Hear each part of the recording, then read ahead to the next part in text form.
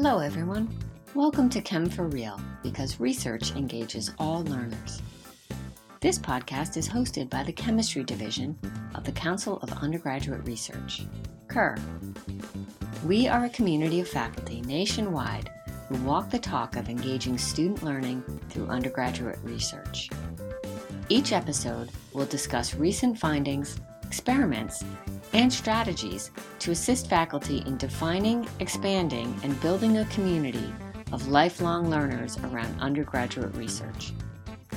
Whether in the classroom, lab, or the community, undergraduate research increases student engagement, advances student adaptability, and promotes overall resilience.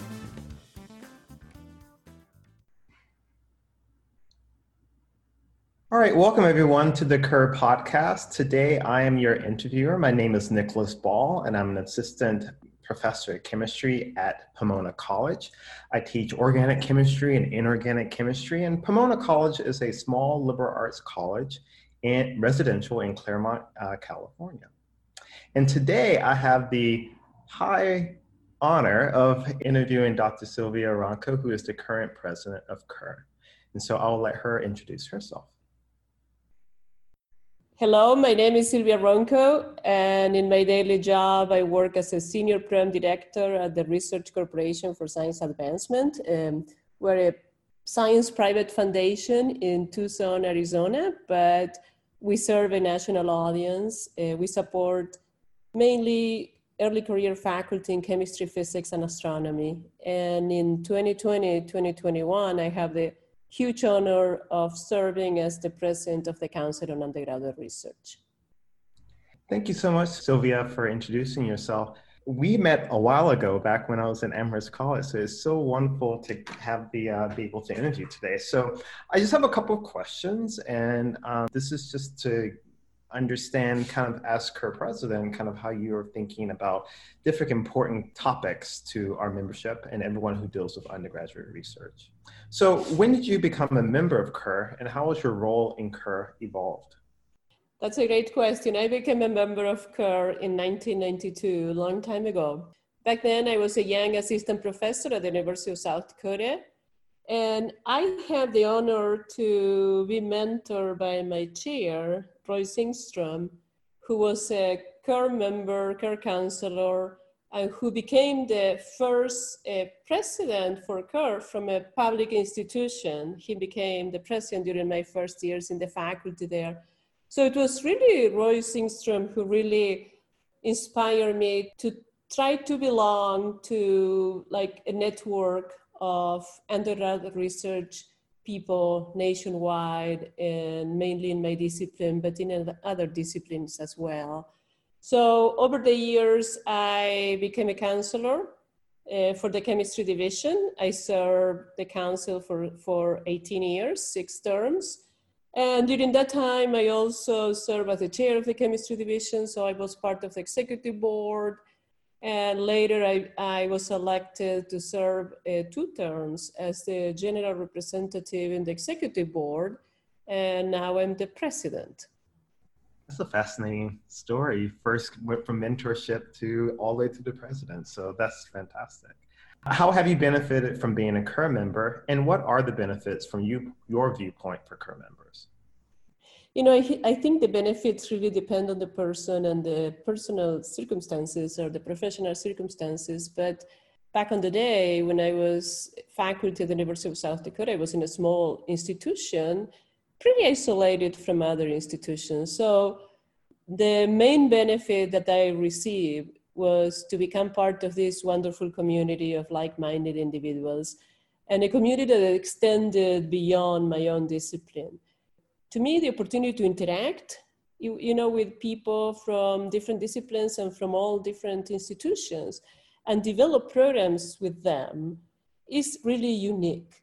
You know, it's like, it feels like an academic setting, but at the national level. And a setting that you don't feel like constrained by the boundaries of your institution. So the learning opportunities are just fantastic. In addition, I think CUR allows you to start looking at the big picture. You know, it's like when you start thinking strategically about where the division should go, where the CARE as an organization should go, what are the changes that need to be implemented. And so that really helps you develop leadership skills, and that's also a fantastic opportunity. But having said that, in my experience, I enjoyed really helping people to develop their capacities. That has been the main emphasis in my volunteer work with CARE, to give back to CARE, because CARE gave me so much in my junior years that to me it's very important to say, okay, now I do have the experience and I do want to give back, and that's very satisfying as well.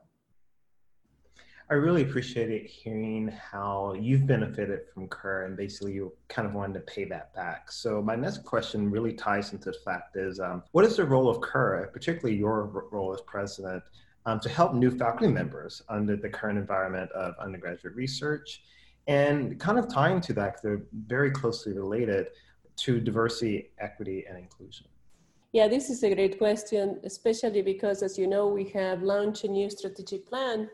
And this strategic plan is centered in really important goals like collaboration and community and diversity, equity, and inclusion. So I would say right now we're in a really good situation because CARE has a very active DEI committee, and the committee is working really hard on some training tools, writing grant proposals to secure some resources to be able to expand the DI programming, not only for counselors, but for members. We all believe, I think, or CARE as an organization is very strong about diversifying the membership, the council, and providing opportunities for all types of students and institutions and disciplines. I believe that the first step to go in the right directions is to accept that we're all biased at certain levels and understand that we all need some mindful engagement in these issues. And so we asked the divisions to develop DEI-sensitive action plans to broader participation in undergraduate research, but also to work effectively with a full spectrum of institutions and demographics. I think that's a really great benefit for new faculty to get some resources and tools to be able to do some culturally responsive mentoring of their undergraduates and to provide equal opportunities to everybody. Right now we have a group of counselors that are working in a task force that I just appointed. And this task force is going to develop a more inclusive definition of undergraduate research to make it more aligned with modern practices and activities, but also more inclusive of all types of demographics and institutions, like to be more inclusive, let's say, with community colleges. So we are starting also collaboration communities through the CARE community platform for network, ideas exchange, resource sharing. Those are all, I think, great resources for new faculty who are starting to think about a program that is more inclusive. I really appreciate hearing that. And particularly, it was really interesting that you brought up community colleges, right? Because I think in the guise of undergraduate education, probably some of the largest groups of students are coming from community colleges. So how have you seen, or in the past or in the future, how would CARE help institutions such as community colleges and smaller schools, public universities, and non-elite PUIs develop undergraduate programs? Yeah, this is the one issue why CARE needs to diversify, diversify the council, diversify the member of the executive board and bring some expertise. But also I think we need to listen carefully to the needs of others, right? Not because we're experts in undergraduate research, we know exactly what different types of institutions need. So we need to have really open communication. We are thinking about also expanding some of the awards we give, like the Aura Award is the campus-wide undergraduate research award, right? That we give every year. And we have been giving it to research universities, comprehensive ones and primarily undergraduate institutions, but we also want to promote this award to community colleges and to learn from them what are the wonderful opportunities and wonderful activities that happen there. These applications from these universities really provide a wealth of data for us to learn how these institutions get to where they are, and it's a good opportunity for dissemination. Mm-hmm. No, I appreciate that. So I'm curious, so in Kerr chemistry, if you're thinking about joining an organization, the first thing we think of is the American Chemical Society, right? And that's the big umbrella organization for chemistry. So I'm curious, how can the chemistry division of Kerr partner with ACS to promote undergraduate research? And in what ways do they kind of complement each other, the two organizations?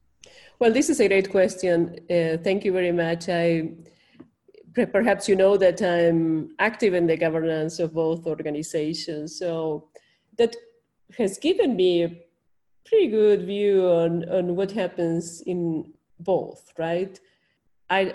Perhaps I don't know as much as ACS as I know of Kerr, but I think I have a pretty good perspective. So I think there are plenty of opportunities for partnerships. And we already have some partnerships in place. Like, for instance, Kerr partnered with ACS in Posters on the Hill, which is the annual poster event in Capitol Hill.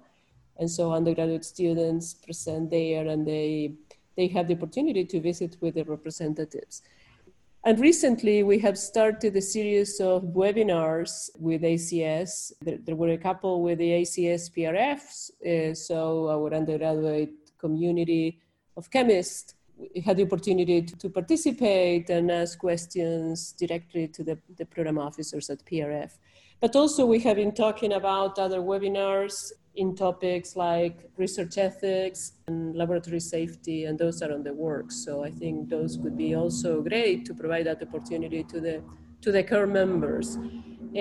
I think there is a big opportunity for partnership through the new faculty workshop that ACS hosts annually and now more than once a year. I'm very proud of that workshop because Research Corporation was the originator and the first funder for that workshop. And we use our Cottrell Scholar community as facilitators for the workshop. And from the beginning, we partner with ACS. And now we're glad that ACS is taking over, certainly, and making it a permanent program for them. And they expanded to all type of institutions, including community colleges, which was outside the scope of Research Corporation. And so that they improved it, enhanced it, improved it. And I think there is a good opportunity there for partnership. A part of the curriculum of the workshop involves research management, bringing research into the curriculum through, let's say, cures. And so I think Kerr has special expertise in these areas, and it could be a really great addition to the workshop. Also, I think we could partner with ACS programming at the ACS national meetings or regional meetings, and an opportunity that Kerr could be significantly highlighted as a sponsor of the undergraduate student events. I think the main difference is that even when ACS has some elements of undergraduate research embedded, in their programs, there's no central place for undergraduate research in the organization. And so we at Kerr can bring that central piece, but also we can bring the interdisciplinary components because, as I said before, community and collaboration among these divisions at Kerr is a central goal of the strategic planning. And I think we learn a lot from each other. And so we can learn from not only the other science divisions, but the divisions in the arts and humanities and social sciences and so on. Many times people ask, okay, so why become a member of ChemKerr, or should I have a membership with ACS instead? I see the purposes of these organizations very different. And so I would argue that there's a value for being in both. ACS is, and we all accept that, ACS is the voice that represents our discipline, the chemistry enterprise, right? is a huge organization with a lot of programs, very visible and prestigious in the way they represent the discipline. On the other hand, CUR is the voice that represents the use of research in mentor interactions with undergraduates, right? For more effective learning programs. So it's a different scope.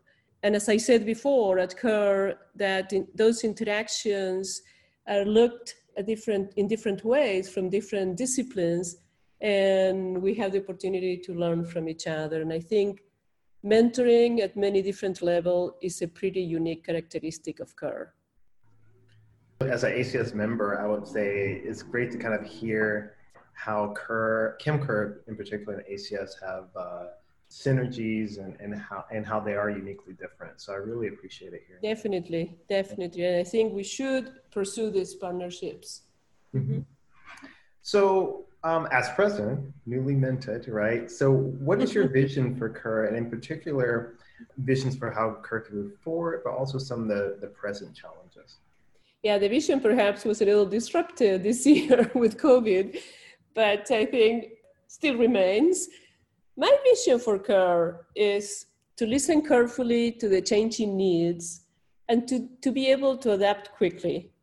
Adapting in a way that perhaps leaves behind the old structures and proposing forward-looking programs and activities that appeal to both students and mentors.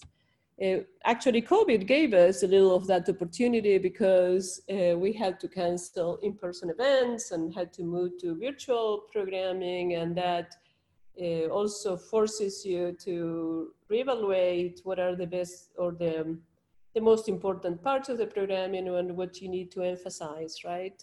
But I think the main core of what I'm trying to say is that this is a good time for listening and trying to be reactive, really, of what you see, what you see that are the needs. I would say as we aspire to have CUR as the premier voice of undergraduate research, we need to prioritize academic and societal needs, also such as preparing a strong and diverse workforce that is job ready after graduation. That in our discipline is very important. And I would say that nothing fits better these two requirements than undergraduate research, because with undergraduate research, we have the opportunity to help students develop leadership skills, problem-solving skills, to become more creative, to think in broader way or like to expand to other disciplines. So use multidisciplinary approaches. And these are really valued skills, all connected directly with undergraduate research in the classroom or in the laboratory. So I want to see CUR as an organization that connects people, ideas, and advancement. And I think, lastly, I would say that the pandemic raised awareness on several issues, like I think we all became more aware of the impact of this in equity and how we need to be more mindful with programs and activities that help everybody integrate better and receive a good education. But I think also help us understand that some tools are here to stay. Not all is bad of online education, I think, or online, let's say, or virtual research activities. So I'm a believer on offering a safe platform for new faculty, let's say, to come and learn from each other and exchange ideas, talk to chairs, talk to deans beside their own institutions. And I think that is what CUR community is about.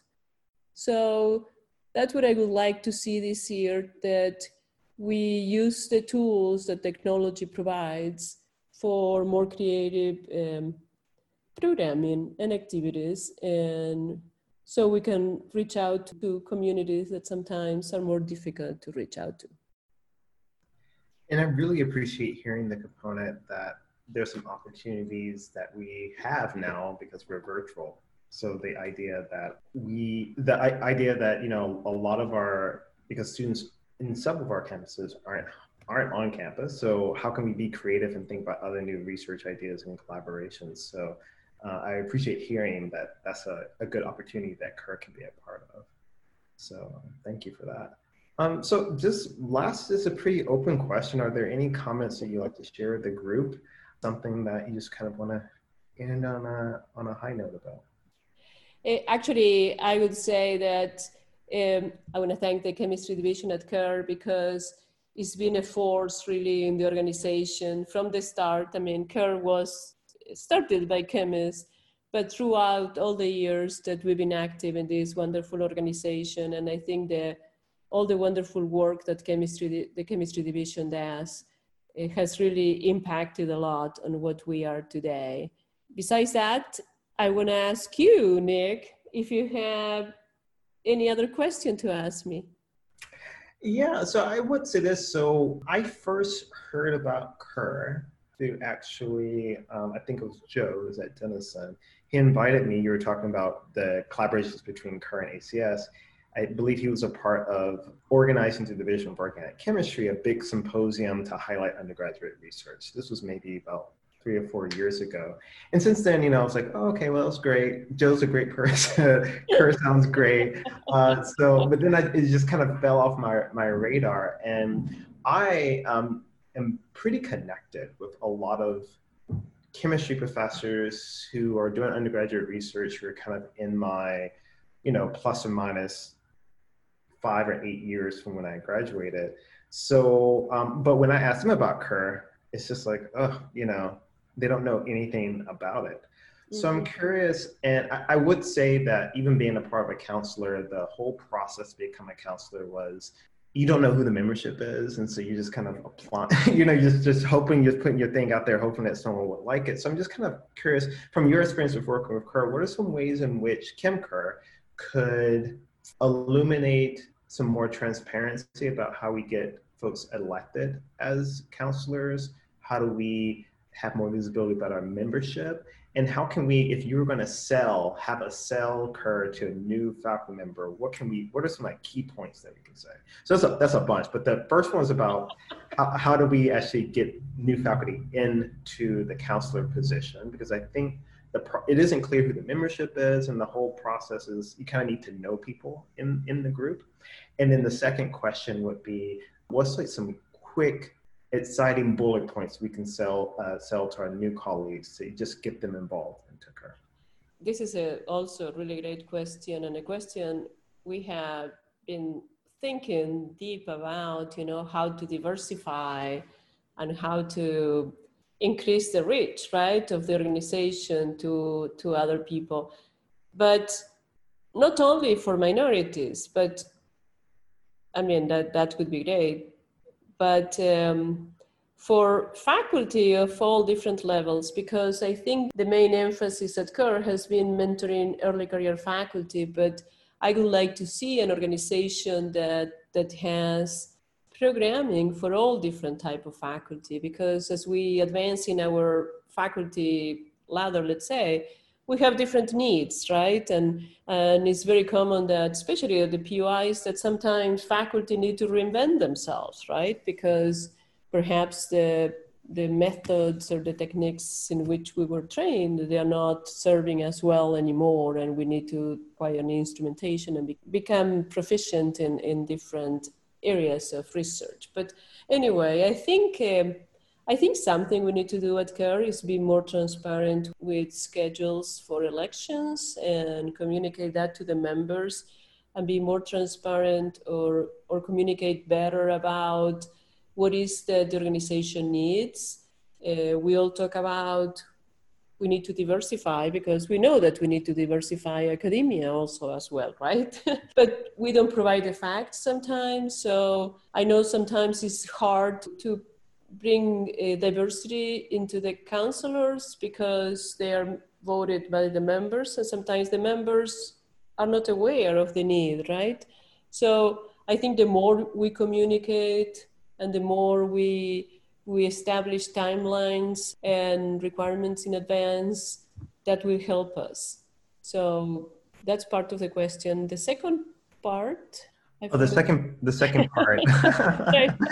So if we were as especially Chem Kerr counselors were to take this podcast and record it and to try to recruit some of our colleagues to be a part of Chem Kerr or just Kerr in general, what is like a really great message that we could pitch to our fellow faculty members to be involved with Kerr?